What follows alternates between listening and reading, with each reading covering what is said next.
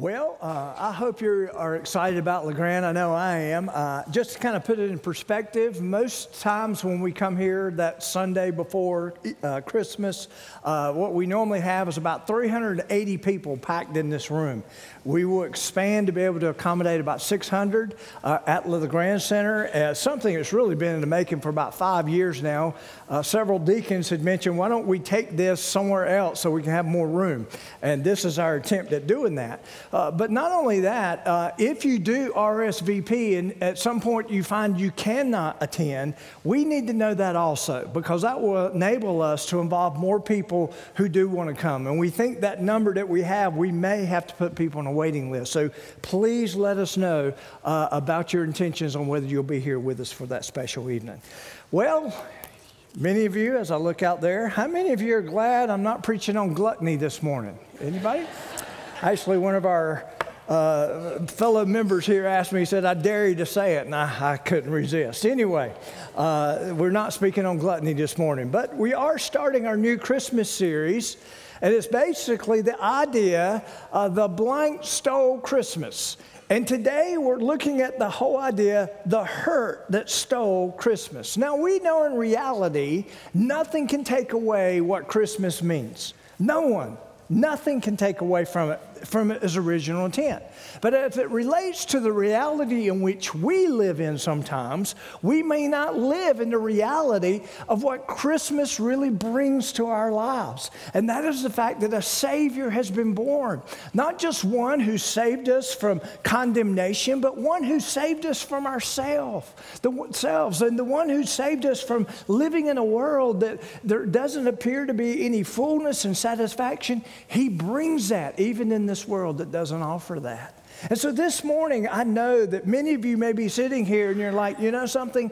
When it comes to Christmas, I kind of have a mixed view of what Christmas really is. The busyness, the getting with close family members sometimes is more than I can handle. And I think that would really speak to many of us in this room. But what I want to do is I want to talk to you this morning about the reality that Jesus brings when he comes. I'm getting ready to read a verse to you here in Luke chapter 4, but it's also quoted in Isaiah chapter 61. And Isaiah 61 is basically talking about what the Messiah is going to bring when he comes, what he is going to accomplish when he comes to this earth. And we know that the Messiah did come some 2,000 years ago. But before we get to Luke chapter 4, verse 18, what we're getting ready to read, here's what you need to understand. We read the story of Jesus' birth, then we read about his baptism, and then we read about the temptations that he faced. Many of you know the amount of temptations, and the enemy comes and tempts him in every way. But now he's beginning his public ministry. His public ministry, and this is one of the first things that he says about his public ministry here on the screen. The Spirit of the Lord is upon me because he's anointed me to preach the gospel to the poor. He has sent me to heal the brokenhearted, those who are hurt, those who are under their circumstances, those who are immobilized by the pain that they've suffered possibly in this world. So he says to heal the brokenhearted, to proclaim liberty to the captives and recovery of the sight to the blind, and to set at liberty those who are oppressed. I can't think of a better way to introduce Jesus than what he is going to be fully about. And he is coming here. His coming to us 2,000 years ago was not just to save us, but also to provide for us in the life that we live right here on earth. And one of those things is to heal the brokenhearted. So look at the introduction down in your outline. Jesus came that you could live in freedom. Freedom from the bondages of sin and hurt. And here's the whole thing. He desires for you to live in the reality that he has provided. You see, I'm convinced in a room like this that many of you are sitting here today and you're not living with all the benefits that Jesus has provided in his coming. There's some of you who are sitting here today and you are in bondage. Maybe you're in bondage to sin. Maybe you're in bondage to the hurt that's come to your life. And ever since that hurt has come into your life, it's changed you. It's had its way with you. And you're living in that bondage. And so if that's you, I want to offer you some hope here this morning. Turn to Ephesians chapter 4. Ephesians chapter 4. Now, again, many of us are going to get together with loved ones this coming Christmas. Maybe some of you, when you get together, are going to be around those who have hurt you deeply in the past. Maybe you're going to come and instead of it being a joy and celebration for some of you, maybe it may be a time of dread and let's get it over with. And I hope that's not you, but I guarantee you there's some of you, that's what you're faced with. That's what you're dealing with. And it's all because of the pain and possibly the hurt that's come into your life. In a recent nationwide poll, the question was asked, is there someone in your life who has hurt you in a way that you find it very hard to forgive? Almost 40% of those responded yes. 40%. I look in a room here, and if the percentages hold up, basically that means almost 40% of you are sitting here with possibly some unresolved hurt in your life. And I'm here to tell you, based on personal experience, that unresolved hurt is a form of bondage that Christ came to help you be free of. You see, when the grace of God, which enables a person to forgive, is not used at a time of an offense or a hurt, that hurt many times is internalized as hurt, that offense is, and can prove to be destructive.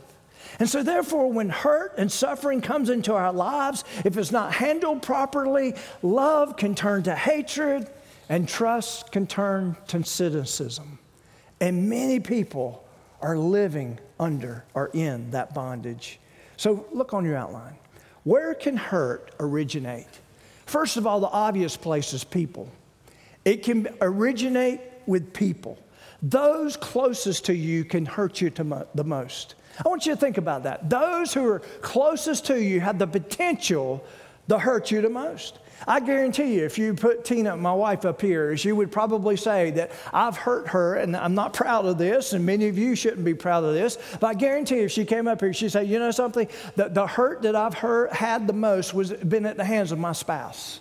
And some of you are like, you're a terrible person. I know that, okay? I'm dealing with it, all right? But the point is, the closer we are to one another, the higher the expectation that we have of that person, the fact that we've given so much to that relationship. And so when that time of hurt comes, it's very painful, very painful. So the people who are closest to us have the potential to hurt us the most. How about this one? I just mentioned it, really, expectations. Expectations can bring hurt into our lives. And basically, it's the idea that the higher your expectations, the greater potential of hurt. And let me just say this, in some ways, there's nothing wrong with expectations. I think Christ has, or Jesus and God himself has expectations of us. And there's nothing wrong in and of those expectations. But sometimes, let's just admit, our expectations are pretty high. And sometimes our expectations comes from things like watching other people or seeing a movie and seeing how the love just kind of comes together in 30 minutes or 2 hours or whatever. You do know that that's not real, don't you? And the fact is, many of us are living with the expectations of what we see Hollywood produce or what social media can produce. And that's a fallacy. And the thing that we need to understand is we need to be careful with our expectations. Number three, where can hurt originate? Deprived feelings, not getting what you feel you deserve. For some of you, you're sitting here and it's like you feel like you deserve more respect than you get. For some of you, you go to the restaurant and you expect better service, right? And you feel you've been deprived. How many of you handle that well? Anybody? There's sometimes we just don't handle things well. Sometimes those deprived feelings come because we don't have what others have. We feel like we are just as deserving as the one that has more than we have. And I'm just going to tell you right away, you know what that creates in us? A spirit of being ungrateful for the way God has blessed us. And so many times we're making those comparisons and we're sitting there and many times we come away hurt. And sometimes that hurt is directed towards God. Sometimes it's directed towards those who maybe could have an influence in doing better around us to provide more for us. How about this one? Undeserved injustice, getting what you feel you do not deserve. Some of you are living in tough circumstances. I know some of your stories. I know that some of you are really battling some big things in your life. And you feel like, you know something, I didn't deserve this. I didn't deserve the report I heard about my health, or at least I don't feel like I did. I mean, what did I do? I mean, and you're sitting there and you're hurt and you don't know what to do with the hurt. And some of you just feel like you've been treated unfairly. Things didn't work out the way you thought it was going to turn out. The job, the career. There was that person that you, in your mind, in your heart, you think kept you from rising to that place where you thought you could rise to.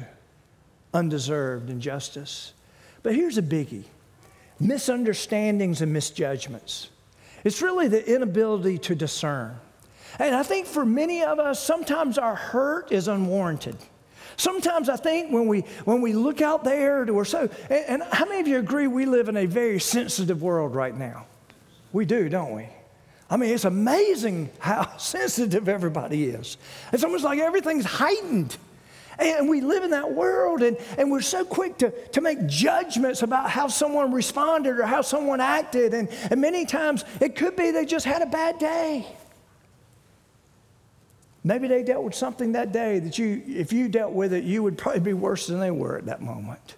And you don't understand. You don't have the ability to discern what's at the core of that person, what's at the heart of that person, what's going on in the life of that person. That waiter who came to your table, maybe they didn't measure up to your expectations, and all of a sudden you're starting to judge their worth. Don't leave them a tip. Don't give them more than you give Jesus, 10%, right? I mean, I hear I'll move on. But anyway, you know something? I think that so many times we think we judge things correctly. Do you know most of the time I feel like I judge things incorrectly? I do. I feel like I do. And it's one of those things where, you know, some people, how many of you know people who have a tough disposition? How many of you think you know someone right now that based on their disposition, they hate you? Raise your hand, anybody? Yeah. I tell you, I've done that with some of you. I have. I mean, you do. Your disposition is a little different than mine. And sometimes you sit there and it's like they're sizing you up or, you know, and then all of a sudden I get an encouraging email from you. And I'm like, where's this coming from? And many times I've misjudged someone or I misunderstood someone. We've got to be careful about the hurt that we allow into our lives. And living in a hypersensitive culture that we live in right now, don't buy into what's out there. Be careful with the hurt. Be careful how you size it up. So here's the really reality of what I want to talk about this morning. When it comes to our hurt, God has so much more for us. Jesus said he came to heal the brokenhearted. That means he has more for you than many of you are allowing you to have. He came to provide something and a reality that you're not living in right now because your hurt is holding you back. In Ephesians chapter 4, let me set this up for you. Paul's theme here is the idea, live like the new person you are in Jesus.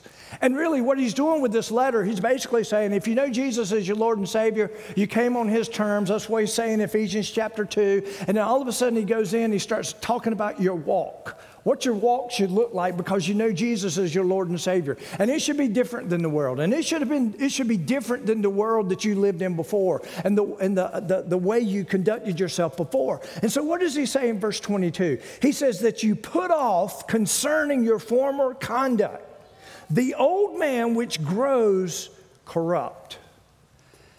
Now, again, we're not talking about old men here necessarily. We're talking about our old self. We're talking about where we used to function. And we continued to function there before we knew Jesus. Jesus came to provide us a new reality. He came to provide us a new way of living. But we still, at times, this is still in opposition to what he provides. And he's saying you need to put that off according to the deceitful lust. And then he tells us how to do it. And be renewed in the spirit of your mind. He's basically saying when you came to know Jesus as your Lord and Savior, the Holy Spirit of God came to live within you. There will be changes.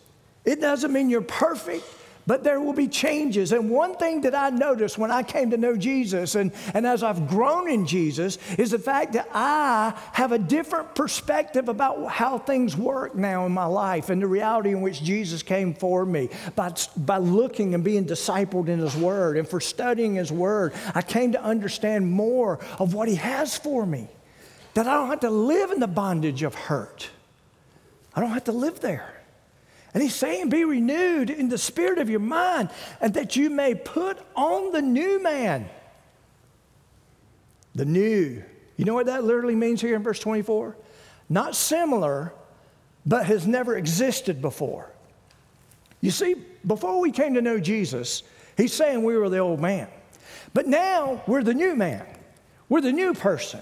He's saying there should be something. And what he's saying is, it's not something that's similar that's made a little bit better. No, the whole idea is that this over here was as death, and this is as life. You don't truly live. There's something here that's never existed before. It's not similar to that. It's completely different what he brings the reality of our lives to. He brings that.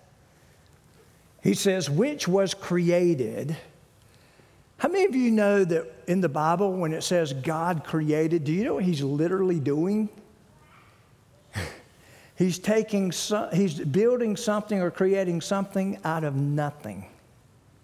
That's literally what he's doing.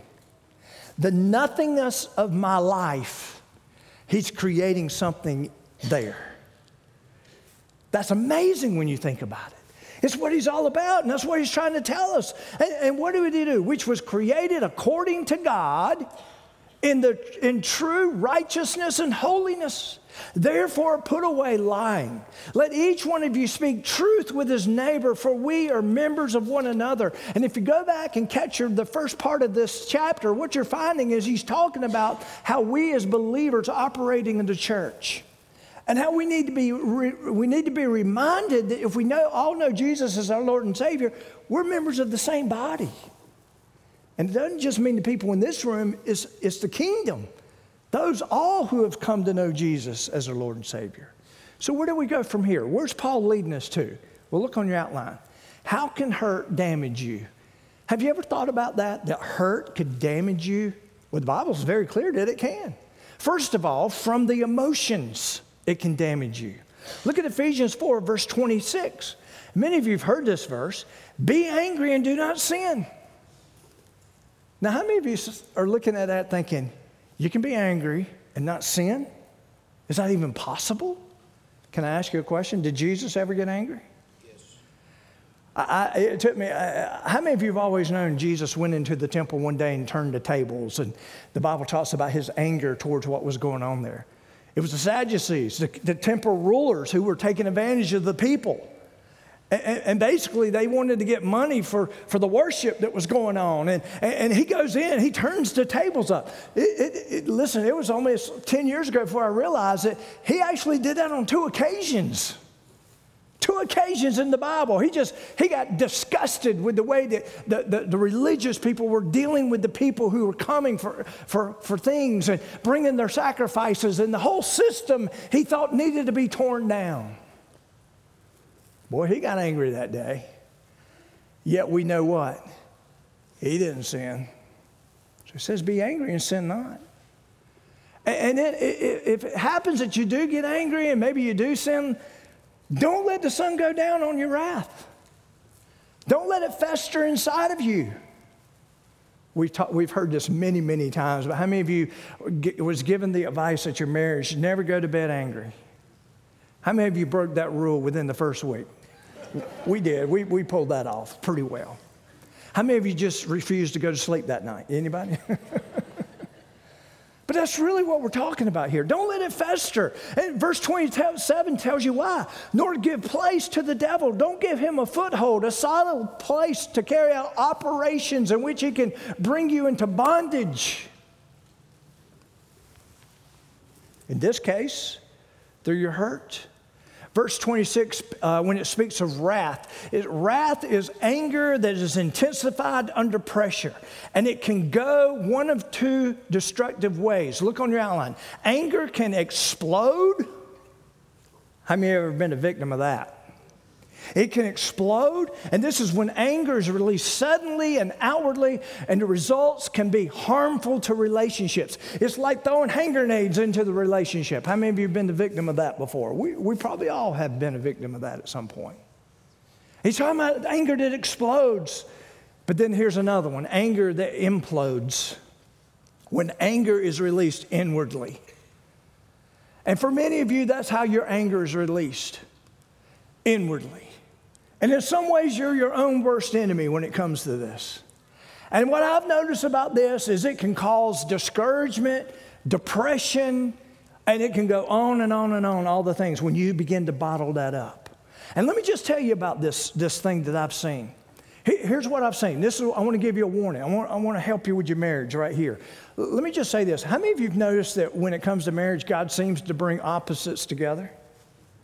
And let me tell you what I think is going on in many of our marriages. You have one when anger comes that explodes, and the other one in which it implodes. How many of you have a marriage very similar to what I just described right there? You better be careful with that. I believe God brings opposites together to help us to become more complete people, to challenge one another. I think God has an intention there. I really do. I think my wife is totally opposite to me in everything. And I think she's helped me in my walk. It wasn't easy. She beat me off. No, I'm just kidding. No, but it was very difficult when you began to bring it together and you got the exploder and the imploder. And here's what I've noticed. Let's suppose that marriage starts at age 22. And all of a sudden, the exploder just explodes and explodes and explodes, and the other one implodes. Let me tell you what happens 20 years later. All of a sudden, that imploded and that imploding become a big explosion. And I have seen many marriages fail because of it. And you say, well, who's at fault? Both of you. Both of you. The imploder and the exploder. And the fact is, we just got to know how to deal with our hurt. We got to know how to deal with our pain, and he's addressing this with us. And we got to be careful no matter how we deal with hurt and pain, whether we implode or explode. So how can hurt damage you? Well, from the emotions, we see the anger. From the mind, bitterness. Someone has rightly said that bitterness is the memory of hurt entrenched in the mind. How many of you know what I'm talking about? How many of you know when you have something, and let's just say, they say your brain is kind of funny looking. They say it has trenches that can be from actions that happen over and over again, and those things that highly impact us, it can be a little deeper. I'm giving you this in a descriptive way. And it's almost like pouring water on top of it. It's going to go the natural way. It's going to create its own natural way of resolving things and doing things. That's the way the brain is designed to do. And that's the reason the Bible says on many occasions, renew your mind. Get rid of the trenches. Get rid of the go-to feelings that you have and the explosions or whatever it may be. Now, let me tell you about the enemy in this whole idea of hurt. How many of you, if you watch football, you know what I'm talking about? How many of you know what instant replay is? You know what instant replay is? Okay, we're going to see it over again. We're going to really get to the details of what's really going on here. And we're going to see it as it slowly plays out, and we're going to observe it. And then how many of you know what play-by-play commentary is? Oh, yeah, well, if he would have done this, and then he did this, and then look what he's doing there. Oh, yeah, look at the outcome here. The enemy's really good at both. How many of you noticed that? The instant replay and the play-by-play. You can tell I watched a lot of football this weekend, can't you? And there's that whole idea, and he's really good at it. Now, I want you to think about this. When you think everything is against you, there's a good sign that bitterness is there in your life. How many of you sometimes feel like everything's against you? You ever feel that way? Oh, man. You're out there driving. You ready? Here it comes. And you're driving slow in the left lane. And you believe they're doing that on purpose to get to you because somehow they're against you? There's a little bitterness hiding in there. Now, my wife's sitting there saying, see, I told you there's something else here. Anyway, how about this? When raking leaves, how many of you have raked some leaves recently? And you're out there with that blower and you're making great progress, and all of a sudden the wind comes out of nowhere and it blows everything back at you. And then you turn to get it that way, and all of a sudden the wind turns. How many of you think the wind is against me? Been doing a lot of that this weekend also. And then thirdly, your favorite collegiate football team finds a way to lose. Shut up.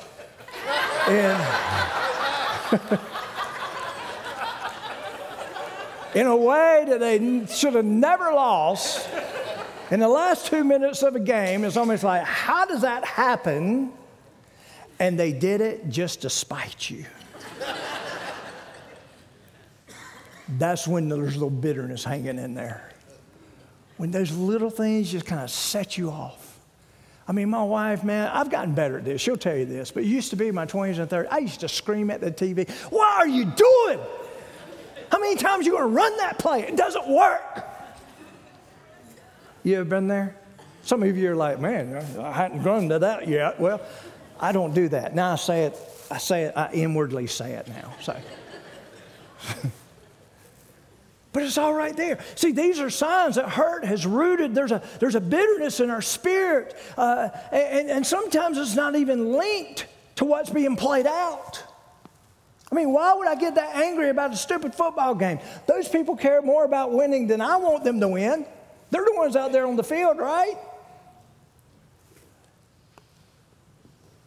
That person didn't just pull out just to give me a bad day. I don't know. Sometimes I think they do.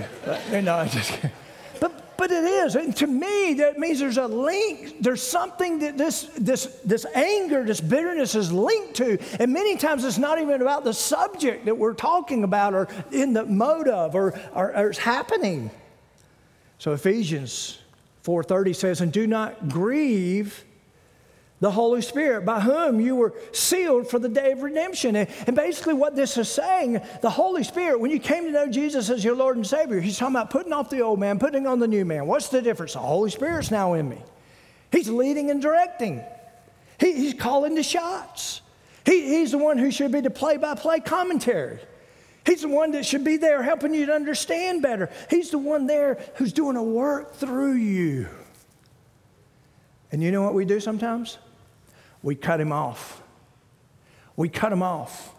That's what it means to hinder. That's what it means to grieve the Holy Spirit.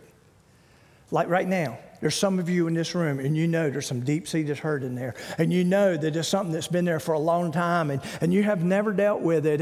And you hear a message like this, and this is a tough one. And you're sitting there, and the Holy Spirit wants to bring, listen, you know what the Holy Spirit wants to do? He wants to bring the reality that Christ desires to bring to your life, to heal the brokenhearted. And you think it's better to stay where you are. For some of you, it's comfort in a sick way. Who will you listen to here? The enemy? The world? Your embittered mind? Or the Holy Spirit? Hebrews chapter 12, verses 14 and 15. I want you to look at that here on the screen. He basically says this. The writer of Hebrews says, pursue peace. Now, basically, when he says pursue peace, here's the connotation of what that means. It means all is well despite the circumstances. All is well. How many of you have ever been at what you would call perfect peace with something? It's like, it's just perfect peace. He's saying, go for that. But then he says, Pursue peace with all people and all holiness, without which no one will see the Lord. Now, what does this mean? Does this mean we're not going to heaven? No, that's not what it's talking about. What this is talking about is you won't see God working and operating in your life. Let me ask you right now, and I don't mean to be cruel, but I just want to ask you. If I were to say, tell me something God has done for you recently, not done for you, but is doing through you, and if you can't bring up something in the last 30 days, there's something wrong here. Because he wants to do a work in you and through you. And if you can't say, that means you can't really see the reality of God working in your life. And he wants to. That's his goal. And so he says, and then what does he tell us next? Looking carefully weighing possible outcomes. It's looking to see, lest anyone fall short of the grace of God. And again, what is that talk? That language is this: not experiencing the reality of the grace of God in your life. And as a result of that, there's no joy and there's no peace.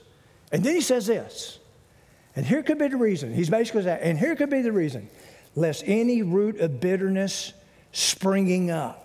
It's the idea that it's underground and then it comes up in areas. How many of you sometimes you can be going about your life and all of a sudden this anger just, and you're sitting there like, where did that come from? It's because it's there. It never went away. It's there. It's just right under the surface. Springing up, causing trouble. Relational, emotional, and physical health can be affected by this.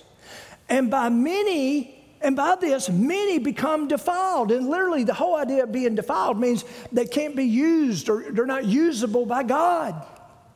And that's where we'll get our greatest satisfaction and fulfillment in life from, is to be used by God. And so we're cutting it off.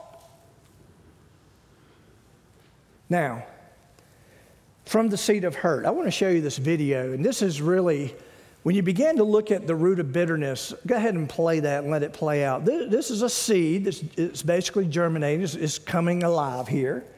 And the first thing you see is the root. That's bitterness. It's rooted. That's from the mind. And then you have you see it rooting itself. It's in deep places. It's still not seen. It's just there. Then the shoot begins to happen. And bitterness, it finds an avenue to vent itself. It always will. It's always lying under the surface, always waiting to vent itself. And that comes from the emotions. And then lastly, as a result, what in the world? Okay, is it doing it again? Okay. And then lastly, you have the fruit.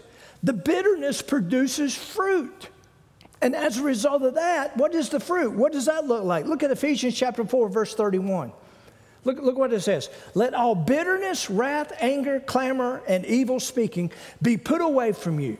He's literally saying, don't let it stick to you. Don't let it root in you with all malice.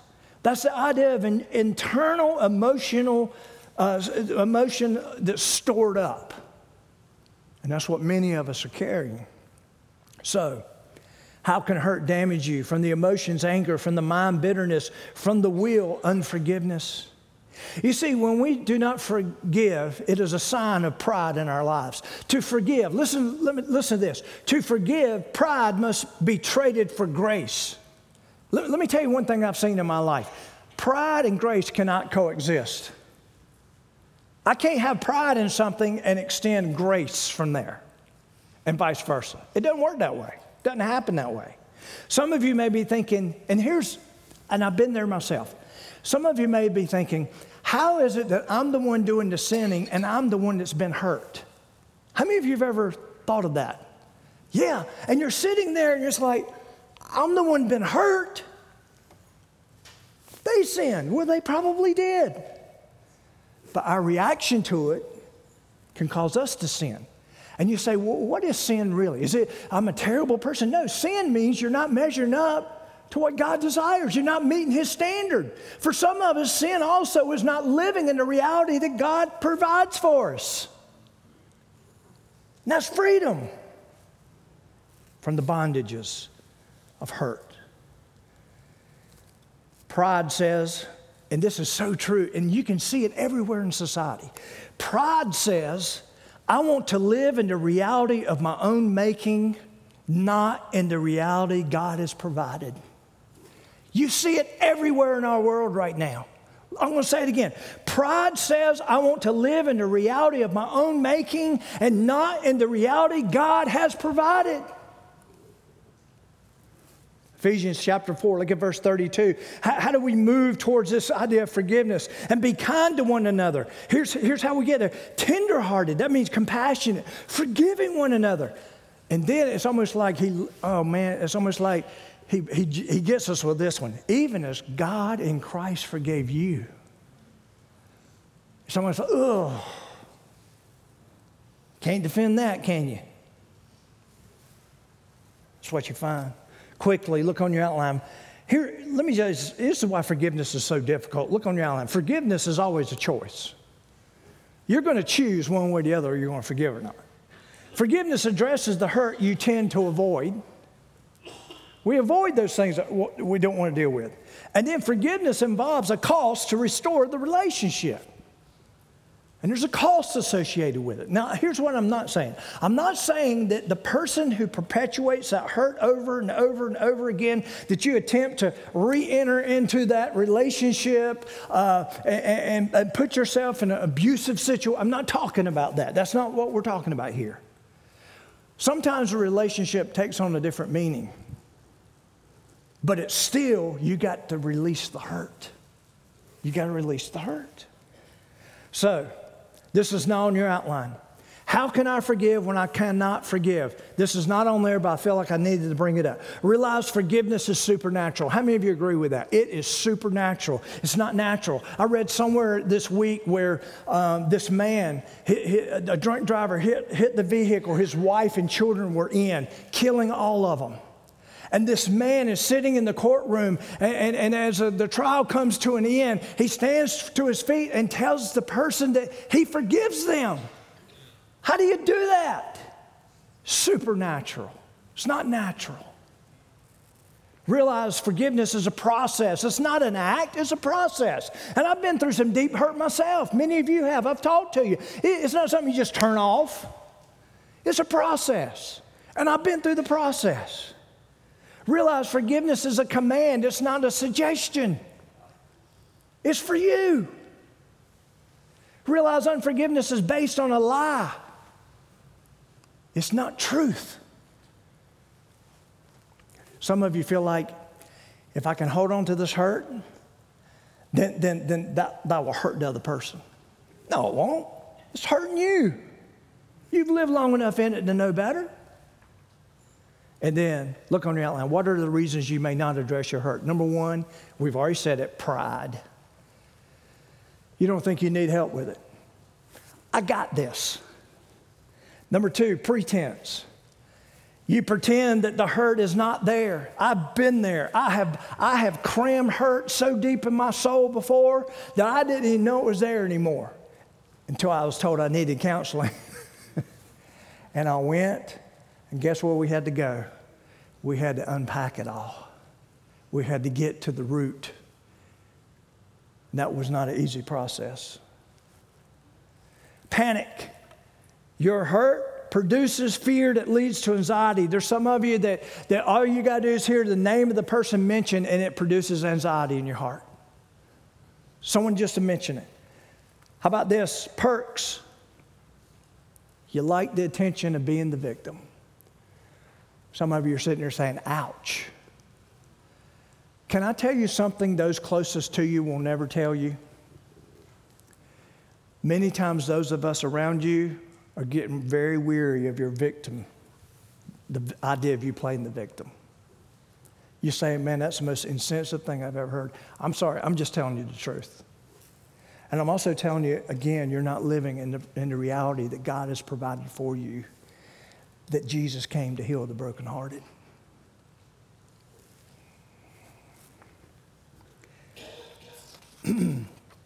How should you confront your hurt? Acknowledge the hurt you have towards God for allowing it. You may say, well, I never blamed God. Well, if you believe God is who he is and how he's put in the Bible and he's sovereign, he's providential, I'm here to tell you, He allowed it into your life. Oh, now you've given me a reason to blame God. He didn't cause it necessarily, but I think He wants to do something through it. Number 2, recognize that your bitterness and unforgiving spirit is just plain wrong. Here's what you need to do. Carefully look through your hurt. This is tough, to see if you had any part in it. Let me tell you one thing, and I'll shut up about this. One way that I knew that I was dealing with my hurt in a more healthy way was I got to a point where I was looking at where I may have added and contributed to my own hurt. What I may have done to that person that brought that reaction, that did that. That I didn't look close enough to see what their background was before that, to understand that what they were doing, maybe they were operating out of severe insecurity. Maybe there's some things that they had not dealt with in their own life that's playing in their life, and then it corrupted your life, and it goes on, and look deeply. Next, accept that the charges you have must be dropped. Realize all your judgments must be canceled. How do you know if you've handled your hurt correctly? Anger will turn to a gentle spirit. You say, man, you really believe that? I'm living it. I'm living it. Bitterness will turn to a grateful heart. You see, when you're bitter, nothing will satisfy you.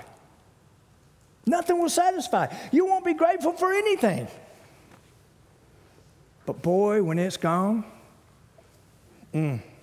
compassion will replace a grieving resentment. I've been there too. Deception will be enlightened by godly truth. Deception. The enemy's good at it. And then enslavement will give way to glorious freedom. Glorious freedom. So some of you, this Christmas, are going to be around family. And there's a good chance some of those people have hurt you deeply. What are you going to do with it? Well, I want you to just bow your heads and close your eyes, if you will. Here's how we deal with it. First of all, identify the person. Who has hurt you? How does it make you feel? Identify the pain. Identify that you're feeling right now. What is your natural inclination? The Bible says it will be revenge, anger that may implode or explode. But replace that lie with the truth that God has so much more for you than you being in the bondage of this hurt. And then we get to the next one. What does God's word say about it? Identify that truth. And then maybe this is a prayer you need to pray. I don't want to lead you through it. You just reflect on it right there in your seat. Dear Lord, I forgive, name the person, for, name the offense. Because you freely have forgiven me and have commanded me to forgive others. Lord, I ask you to replace my pride with your grace. I confess and repent of my attitude and spirit of unforgiveness. I do not excuse this person's offense in any way, nor do I use any excuse for not extending forgiveness. I drop all charges and judgments against this person, releasing me from the bondage of anger and bitterness. Thank you, Lord, for enabling me to forgive. Father, I pray for everyone in this room, Father, Lord, that we would look deeply within ourselves, Lord. Lord, if the statistics hold up, maybe as many as 40% of the people sitting in this room are dealing with the nature of what we're talking about here today. And Father, I just pray that you'll bring freedom to their hearts, freedom to their minds, freedom to their souls, Father, in such a way that they see that you are doing something, you're doing a great work in their life. where they can say the Lord is close at hand because they see you working in and through their pain. And the Bible says, and they will be living in the reality of what Jesus came for, to heal the brokenhearted and bring those out of bondage into freedom. I pray, Lord, as we leave this room today, that you will anchor these thoughts in our hearts, Lord, in such a way that we cannot get to the point where we get to the point where we have to deal with this in our life. In Jesus' name, amen.